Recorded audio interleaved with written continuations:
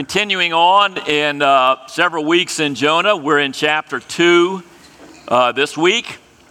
We're continuing to speak on the theme, living generously and compassionately. That's our theme for the fall, and we'll be looking at the book of Jonah. We'll be looking at James in the New Testament, and then, of course, Jesus. And to be able to see how God shows us his compassion both in those, in all those people, but also in those books and all the things that they go through. So Jonah's a short book. It's a pretty easy read. It's just 4 chapters. It reads like a story. And so if you haven't gotten started yet, get started today. You'll, of course, go through some verses today, but go ahead and read that this afternoon or the next day and get prepared for next week when we'll dig into chapter 3 and to chapter 4. Jonah is very relatable. There's a little bit of Jonah in all of us when you read this book. It's something that we all deal with. We know what's right. We know what God wants us to do. But for whatever reason, we just don't want to do it. It's piercing in its message, but it's incredibly relatable. And so we'll begin by reading chapter 1, the first 2 verses, before we launch into chapter 2. All right, let's read together. The word of the Lord came to Jonah, the son of Amittai. Go to the great city of Nineveh and preach against it. Because of its wickedness, it has come up to me. But Jonah ran away from the Lord and headed to Tarshish. He went down to Joppa, where he found a ship bound for that port. And after paying the fare, he went aboard and sailed for Tarshish to flee from the Lord. We gave you a simple outline last week. The first 2 chapters in Jonah simply outlined go, no, whoa. And then the second half of the book of Jonah, chapter 3 and chapter 4, go, yes, bless. All right, that's a simple outline, but we're going to dig in a little bit deeper. And what we've been looking at, the first week, we saw God's compassion for the nations. That is, in fact, the overall theme of Jonah and even the minor prophets, that God has great compassion, not just for a small group of people, not even just for his own chosen people. He has compassion for everybody, and the chosen people have been chosen to be his spokespeople and to be able to represent his love, mercy, and to be able to go and to bless and to share with the nations. Now, we remember the story, okay? Even if you haven't read it recently, Jonah gets the word from God. Again, for whatever reason, there's several ways to look at this. He decides, I'm not going. I don't want to do this. He gets in a ship and he goes in the exact opposite direction. The Bible says to run away from the Lord, or probably more specifically to run away from his assignment from God, and to flee from the Lord, feeling like somehow if I'm out of sight, I'm out of mind, and maybe this will just all go away and God will choose somebody else. Well, you remember they're on the ship, and God sends, this is the first where we see the first act of God other than commissioning Jonah to preach. He sends this violent storm, and the ship is about to fall apart, and all the pagan sailors, they're just praying and praying. Jonah's asleep down in the boat. And so they come and get him and say, hey, listen, wake up. You probably got some God you can pray to because we're going down. And they say, who are you? And Jonah says, well, I am a servant of the God who created the heavens and the earth and the sea. Now that really, frightens them. We got the guy worshiping the God who created the sea, and we're on the sea and we're about to fall apart. Get up here and do something. And Jonah says, well, I think the only thing you can do, I'm guilty. I'm the cause of all of this. Just throw me overboard and kill me. Jonah knows he's guilty. He knows he's done wrong. He knows he's deserving. The sailors, they don't want to do that. The Bible says they rowed harder and harder, okay, like trying to row through a brick wall or a wall, as we talked about last week. That doesn't work. Finally, they draw a lot. Of course, they've drawn lots earlier. It's pointed to Jonah. And finally, they say, okay, we have no other choice. They throw Jonah overboard. The storm immediately stops. And then you look in this last verse of Jonah chapter 1. But the Lord provided, initially a storm, but the Lord provided a great fish to swallow Jonah, And Jonah was inside the fish 3 days and 3 nights. And from inside the fish, Jonah prayed to the Lord his God.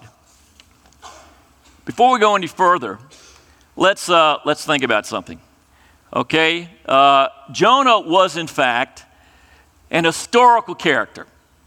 When you read in 2 Kings chapter 14, this is during the reign of Jeroboam, the second, in the first half of the 8th century, we get this writing from 2 Kings, that the Jeroboam II, he restored the border of Israel from the entrance of Hamad to as far as the Sea of Arabah, according to the word of the Lord, the God of Israel, which he spoke through his servant Jonah, the son of Amittai, the prophet, who was of Gath-hepher.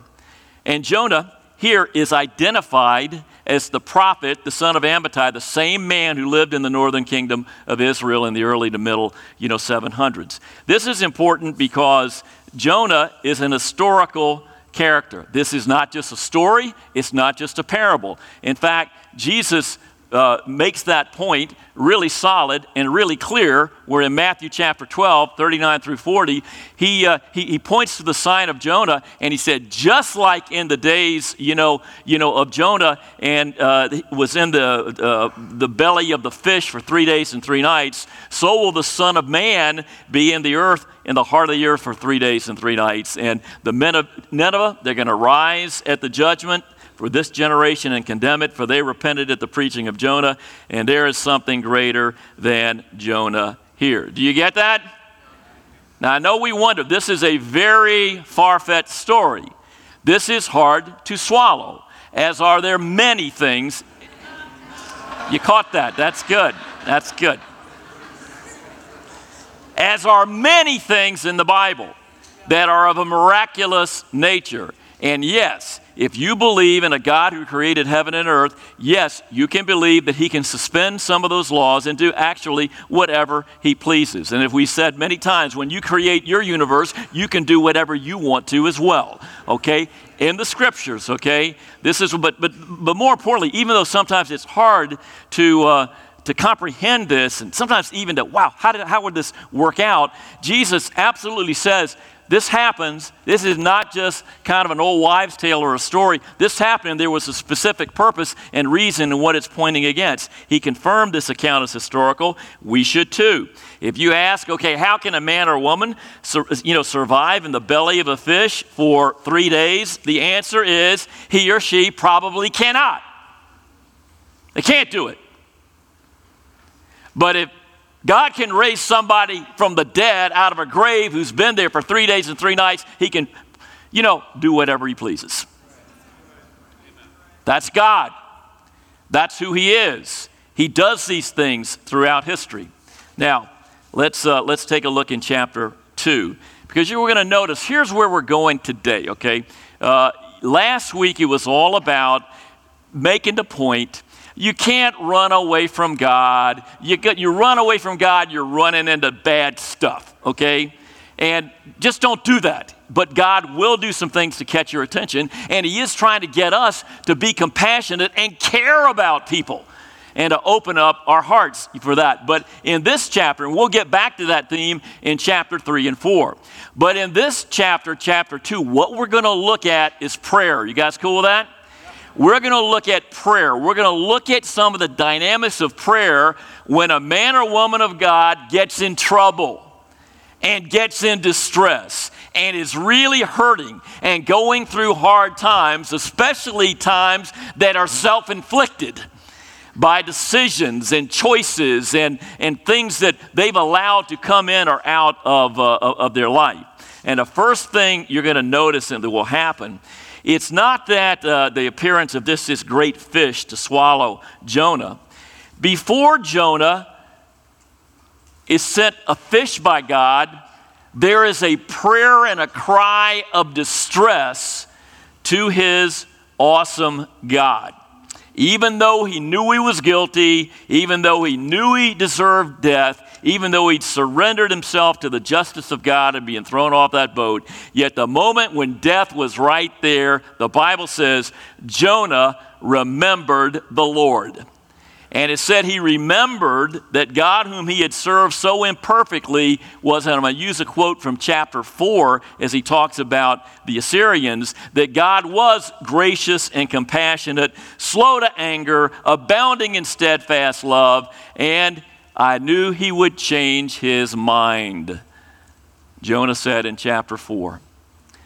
Now, let's take a look at prayer and how God answers us when we're in distress.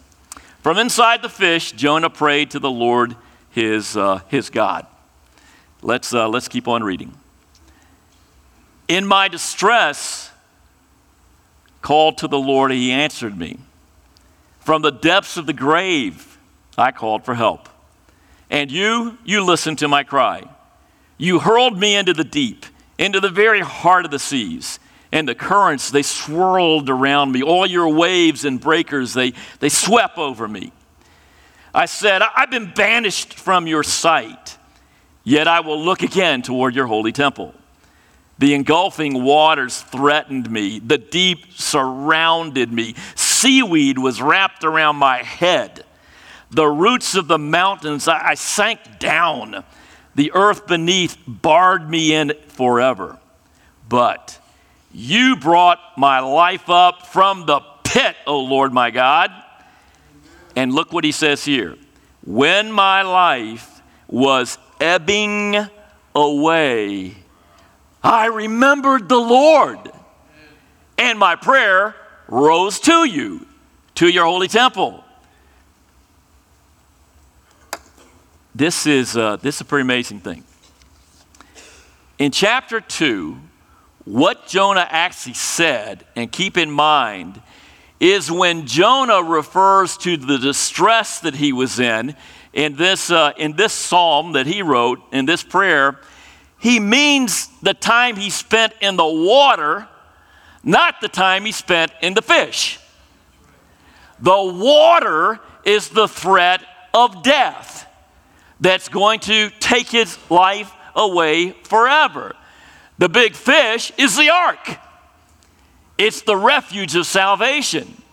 The cry of distress is in the past tense if you read carefully. This is a good prayer worth reading over again. The voice of confidence and relief and thanks, that's in the present tense. And we're going to look today how God answers our prayers when we cry out to him, when we are hurting, when we're in distress. And often, many times when we brought it on ourselves and we just happen to be a lousy Christian at the moment. Can you still pray to God when you're being a lousy Christian? Praise God, yes. That is good news. A simple statement sums up what happened when Jonah sank in the water is he cried out to God. Bottom line here, right at the very beginning of this lesson, I want to say, God answers his children when they cry out to him in distress, even when they have been lousy followers at present. Does that encourage anybody else in the room? Anybody else encouraged by that? That even when we're stinking up the joint, and even when we're going through problems that, for the most part, we kind of helped initiate, God still wants to hear us and answer us if we will, even if it's at the very last moment when life is ebbing away, we humble ourselves and remember the Lord. Wow. That's encouraging to me. I got to believe it is for you as well. Here's how one of the commentators, when I was reading through this, how he kind of related to this concept and this theme, and I'm going to borrow 2 or 3 of his points and add 1 or 2 of my own. Here's his quote. God answers us in spite of our guilt. God answers us in spite of his judgment. God answers us and delivers us from impossible situations. God answers us in the nick of time. God answers us in stages, and God answers us in our guilty distress to help us become merciful like he is. All right, I'd like to pick a couple of these, relate a little bit personally. I think you will be as well. God answers us even in spite of our guilt. We're guilty. We've messed up. We don't want to do what God wants to do. We're going in the opposite direction. Or maybe it's not that dramatic. Maybe it's just been subtle over a period of time. And so we are guilty. We've gotten ourselves in a lot of these situations. God's discipline has brought some of it on as well to get our attention. God answers our cry of distress when we're guilty. Jonah was not on his way to Nineveh when he slipped on the deck off a rope and fell over into the water. Man overboard! That's not how it went down. Jonah was on that boat rebelling against God. Jonah was on that boat in self-will, just going completely in a different direction and not wanting to hear it anymore. I'm not coming back to church. I'm not doing this. I don't want to get with you. I'm out of here. That's why he was in the water. Now, is it okay if I can just be direct like for a minute? I'm direct with myself. Kelly's direct with me. Ryan's direct with me. Let me be direct.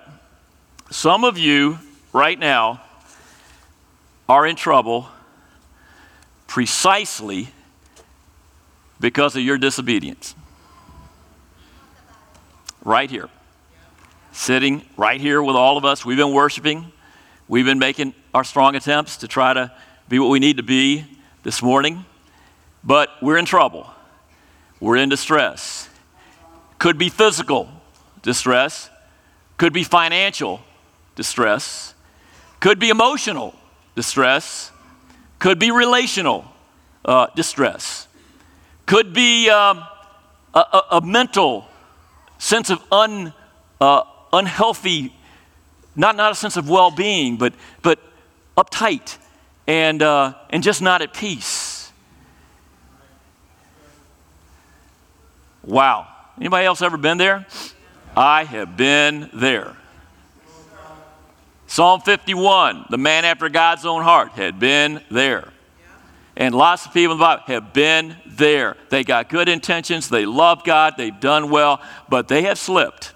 Okay? They have slipped. And they're crying out like David did. Oh, create in me a clean heart, oh God, and don't cast me from your presence. And don't take your Holy Spirit, from me. While there have been some times in my life where I really have brought such dramatic trouble on myself and other people because of this kind of heart and just going in the wrong direction. And, sometimes it can just start spiraling down, right? And even the good things in our life you can't fully appreciate and be super grateful, for. We've all, I think most of us, if we're honest, have gone through that kind of thing. And yes, you may be in trouble this morning because of your disobedience. It's not random. It's not merely circumstantial. It's not bad luck. You know what God wants you to do or not do, and you are saying no and pretending not to listen or to ignore. And it's called your conscience. And sometimes God uses people into your life. And sometimes, as we learn in the case of Noah, even people who aren't really Christians or people who are particularly understanding God in the right way. But they help bring this, to our attention. And you may be wondering at that point, and we certainly have through the years, is there hope for me? Will God have mercy on me and hear my cry and hear my prayer when I am in distress, even though I've been rebellious, I've been disloyal, I've been unspiritual, I have blown off the Lord of the universe? If so, take heart from an unlikely source.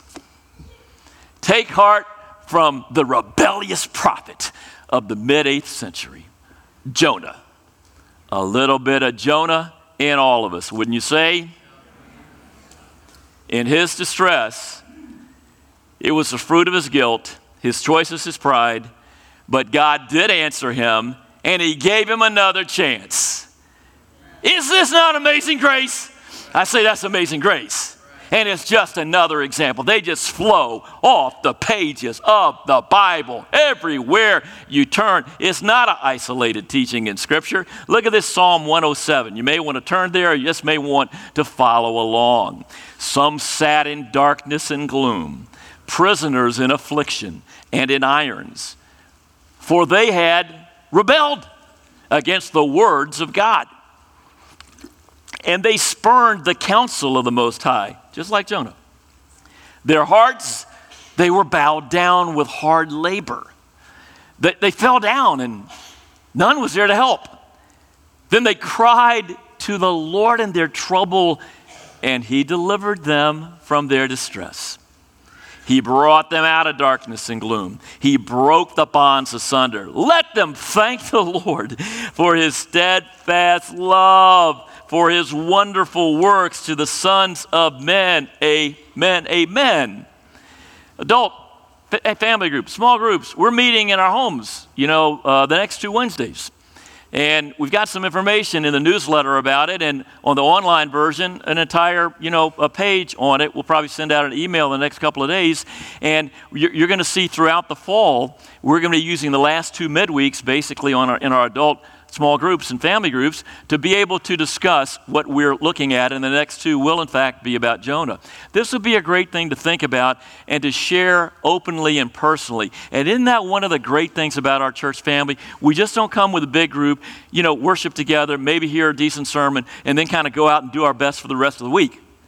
We actually get together and work with each other and help each other.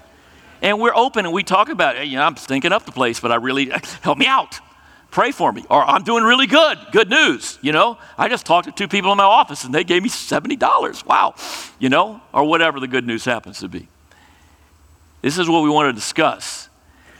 Job 36, even Job, wow. Somebody not in his rebellion, but he was blameless. He was just a target of Satan. But even he learned that God delivers the afflicted by their affliction, and he opens their ear by adversity. God's discipline, adversity. It can so often be redemptive, not punitive. And even if we felt the very hand of God heavy on me, as you sense in many of those Psalms that you do read, God's not against us in our distress. He still wants us to call out to him and to pray to him and to humble ourselves before him. And so this morning, if any of this is true, and if this shoe fits in any way, and if you know, and probably you do know sitting here, like you felt a little voice in your head or in your heart, or a little stomach may have turned over once or twice, and you realize, I think I may be there. I think I may be running from something that I know is right, that God wants me to do, or to emphasize in my life, or to stop doing, and maybe I'm actually causing some of this grief that I happen to be going through to my own self. But in spite of our guilt, all of us can say, amen. All of those in need of grace and compassion can say, amen. We can take a breath, a big sigh of relief, and go, whew, thank you, God. You could do that right this very second. You could just start praying to God, okay? And you could just start talking to God right now and say, God, thank you for the ways you've delivered me in the past. Thank you for putting something on my heart since I got here today, something I can work on, something that can help me please you more. And God, sometimes it's just saying, God, can you help me to be willing to be willing? Can you just work with me and help me make another step? Okay? And you can talk, can you do that? Can you talk to God during a song, during a prayer, during a sermon? Sure you can. He's just right there. The Bible says he's at the elbow. He's inside of you. If you have the Holy Spirit and become a disciple, of Jesus Christ. It's such good news. God hears us and answers our prayers of distress in spite of our guilt. Amen. He also answers us in our distress and when we seem to be in an impossible situation. You get that from the book of Jonah? He reminds us of that. Look in verse 5. Okay, back to chapter 2. Let's look at it one more time. Verse 5. The engulfing waters, they threatened me. The deep surrounded me. Seaweed was wrapped around my head. To the roots of the mountains I was sunk down. And the earth beneath me forever. But you brought my life out of the pit. These verses describe the extremity of Jonah's situation. The waters closed in over me, that seaweed over my head. I'd sunk like a rock down. It felt like I was going to be swallowed up forever. It's bad enough to fall into the ocean when it's calm, right? Anybody ever done that? But to fall into it in a raging storm and you're sinking like a rock, that is pretty tough. You feel like you're getting sucked down so deep that you're never going to come back. Anybody in here almost drowned? Anybody gotten close? Or at least you felt like, wow, man, I think I need some help. I'm about to pass out. It is a frightening thing. It's a frightening thing. And the rest of us, sometimes we know experiences where we thought, wow, I may be out of here. This may be it. For me, I am in dire circumstances, right now. It's is no more evident, I think, on a spiritual level than in many marriages.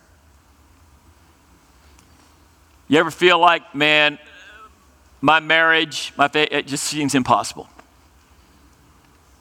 Got some friends like that? Some people do, because half the people end up getting divorced. You noticed? And how many people are in misery just staying together? I don't know that there's anywhere in any relationship where this can be more evident, where you just feel like it is absolutely impossible. I care about this person. It's just not. I just don't see any way this is going to get fixed. And in Jesus Christ, it does and it can. Amen. We've all seen it. We've been through it. I've been through it. My wife has been through it. Even being in the church, at times where it got something, you just wonder, is this ever going to change? Yes, it can change. Anybody's walk with God, anybody's marriage can change. Is it going to be difficult? You bet. Does it seem impossible? You bet. Is it impossible? No, it's not impossible, okay? If that's God's will. It's not always every time. But aren't you glad we have a message out there to people who want to be together and stay together and have a great life, and yet it gets impossible and you just feel like, I got to give up, okay? I got to give up. It's all over. I can't do this anymore. Our spiritual lives can be like that. Our faith can get like that. And then sometimes just on the challenges of life, anybody else notice that sometimes our troubles and distresses seem to come in bunches? You guys don't even know. Who loves our campus students and teens? Amen. They inspire us. But they aren't the ones that inspire us with all they've gone through in their lives. Now, a few of you have. I don't mean to minimize that. But for most of you, you've seen some trouble and distress come in batches. And when I was 20, in college, hey, you're not immune. I had a batch, 3 or 4 in a row, almost just wiped me out as far as with family members and other challenges and that type of thing. Sometimes in the course of our marriage, the love of my life, Kelly, she's gone through challenges in batches, haven't you? It just seems like it's coming and it's not stopping. Some of our dearest friends in the church, even over the last year or two, it just comes in batches. I mean, we just say some names like, Jamie Janice, Lily Mullis, or the Malutnoks, or LaPointes, or there are many. When it just comes in bunches. Yeah. These things, of course, not self-inflicted. But when we're in our distress, wow, God absolutely wants us to cry out to Him. And in impossible situations, He can make this amazing. You know what Jesus said? Mark chapter 10, verse 27. Yeah, it's impossible, but not with God. He's not a bellhop. He's just not going to give you exactly what you want when you want it or do it just the way that you want. But he really can transform impossible situations, especially if we give Him a little time. And we're given humility and we do it His way. How many times is this in the Bible? The Red Sea, David, Goliath, Shadrach, Meshach, Abednego, the lion's den, Peter in prison, Lazarus dead 3 days, Jesus in the tomb. Wow! It's just on and on and on. With impossible situations, God moves. But you know where God really, He just moves in everyday life. When we're humble and we say, He says go, and we say yes, and He says bless. In so many ways. And of course, related, God hears us in distress, not just in spite of our guilt, not just through impossible situations, but often in the nick of time. Did you see what this said with Jonah? Did you see it here in verse 7? Look at it one more time. In verse 7, when my life was what? Ebbing away, dripping. It's going, almost gone. Haven't some of us had those kind of experiences too?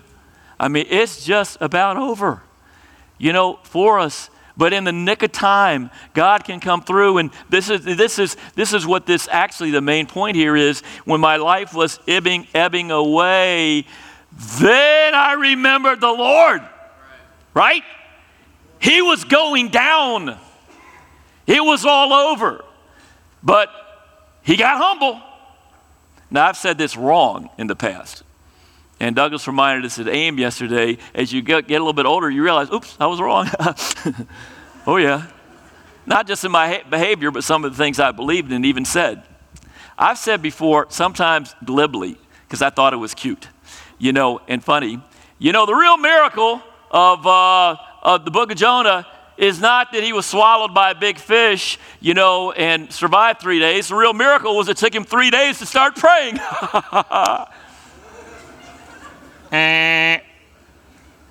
That's a cute saying, just not true.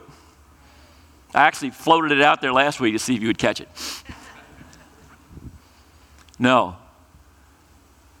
He was going down. He was going down, going, and he remembered the Lord, and then he started praying.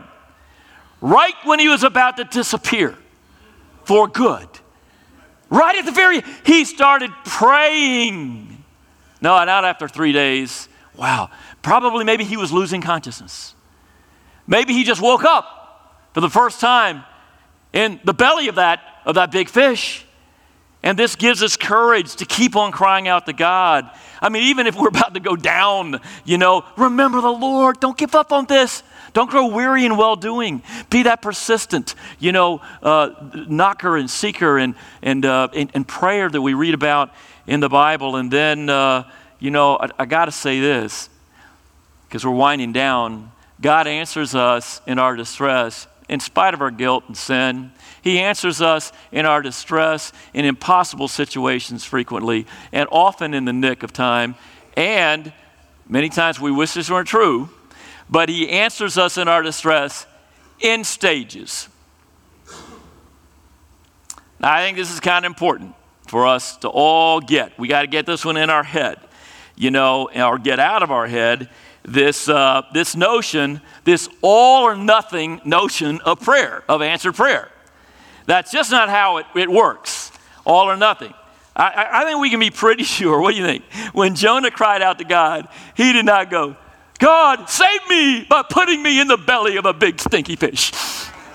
Please, God. Doubt that was exactly the prayer. It was the vehicle. He said, God, save me. I'm cast from your presence. I'm going down, have mercy. And God's answer, yeah, it did come in stages. Hardly seems like the belly of a fish is salvation. Sure was, though, wasn't it? And Jonah was granted enough consciousness to realize that he'd been spared from drowning and there was hope. It's nice. He doesn't seem to complain about the conditions in the ark. That's good, isn't it? Because there are times we can complain about the conditions of being in his ark, in his church, and the ways that God gets us out of situations. I know, I'm just like you. I'm tempted to do the same thing. But Jonah does accept as the first stage of his ultimate salvation, and God preserving his life and actually helping him get back together spiritually, we hope. He accepted that as the first stage of what was going to come. Can we do that? Can we see small answers, and well, this was not small, but intermediate things to help us get where we hope to be and see God working in that? Deliverance belongs to the Lord. That's how he ends up that prayer. Deliverance belongs to the Lord. Let's not disregard the partial or incomplete works of God. If he chooses to save us and heal us by stages, don't you think he just might have good purposes in mind? Romans 8:28. That he works all things together, how? For good. For those who do what? who love him and called according to his purpose. That's right. Sure, he does in all of these ways. Hey, let's be grateful, how about it, for any improvement in our condition. How about that? Let's be grateful for any insights he gives us along the way. Let's be grateful for any renewed convictions, that we'll be able to get as God keeps working in our life. A fish's belly is better than weeds around your neck at the bottom of the sea. On that we can agree. Even if it's not a comfortable living room. Jonah was not in a recliner, ordering some Papa John's and watching the Falcons. In that fish. That was not comfortable, but was it ever good? God didn't send a yacht or a cruise ship, all inclusive. It's not what he sent. He sent a big old stinking fish. Amen to that. Yes, God answers us in stages, not all of which are comfortable. You know that, don't you, veterans? And all of us are learning that more and more, you bet. Hey, church, can we deal with that? Can we appreciate and be grateful for that? Can we write and sing and reflect psalms and hymns about that? Can we do that? Can we sing a song of praise and gratitude for God's goodness and his grace and his love and the unveiling, sometimes a stage at a time, for his plan in our lives? And then finally, let me just say a couple of words about this. The natural result of what all of this should be. When we do believe and feel like God has answered our prayers and he's pulled us through tough situations and he's given us some healing or some insight or some renewed conviction or special relationships that can help us along the way, when those things begin to happen, the natural response, here you see what Jonah's is. He says in verse 8, those who cling to worthless idols, they forfeit the grace that could be theirs.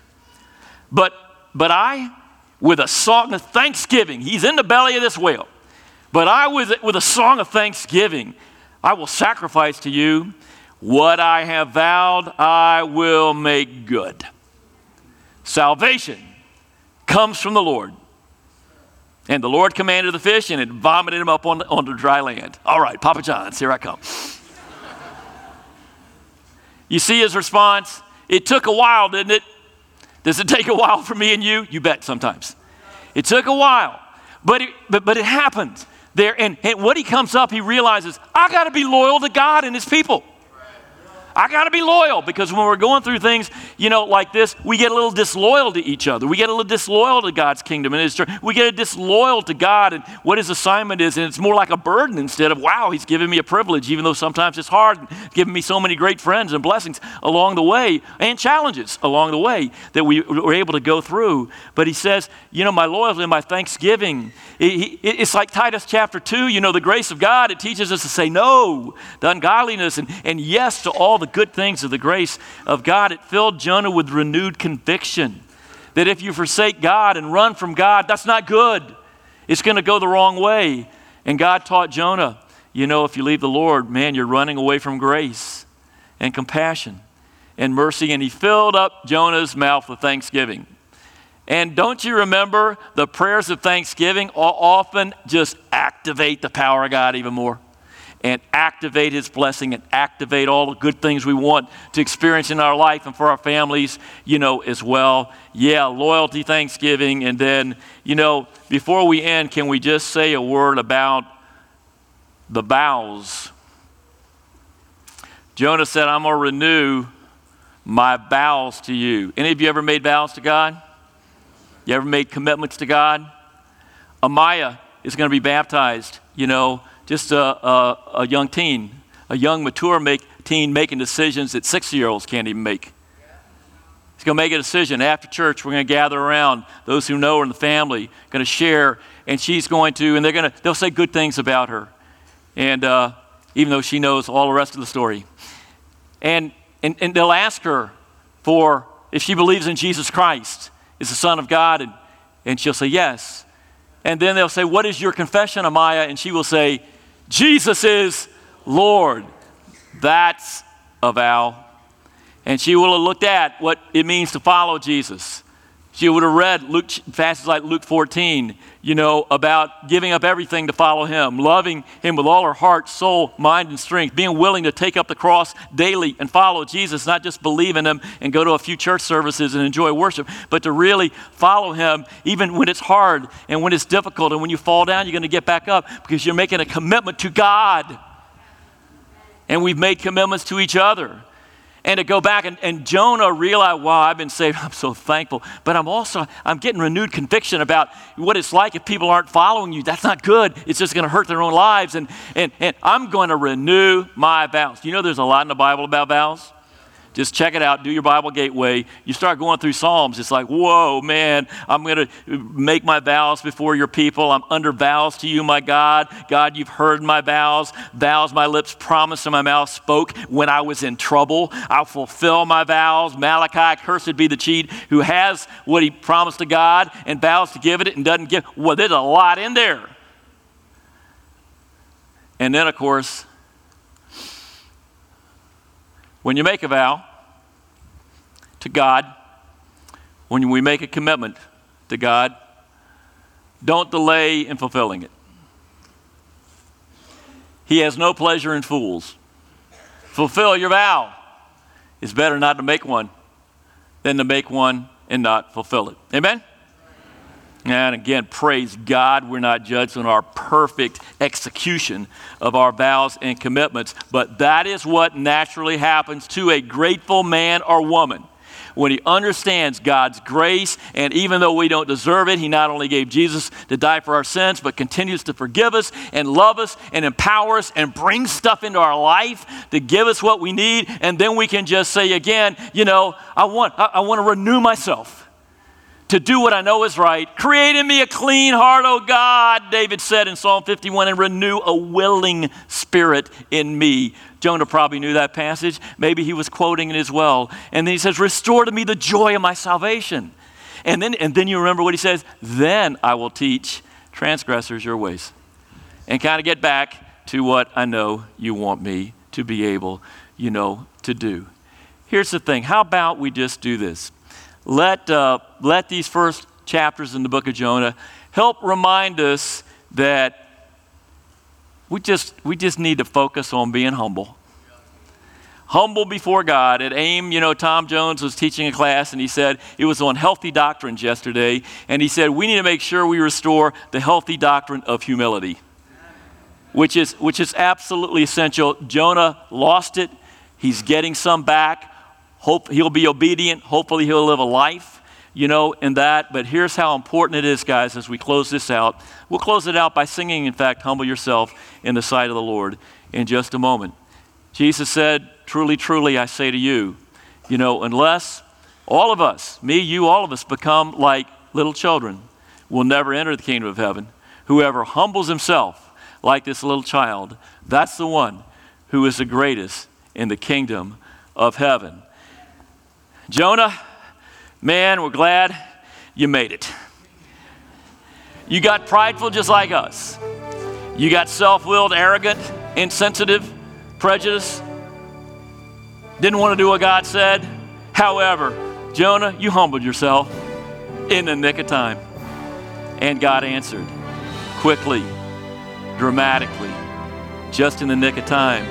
Yeah, a little bit in stages. And a result, thanksgiving and a renewal of our vows. How about we follow that example to the glory of God?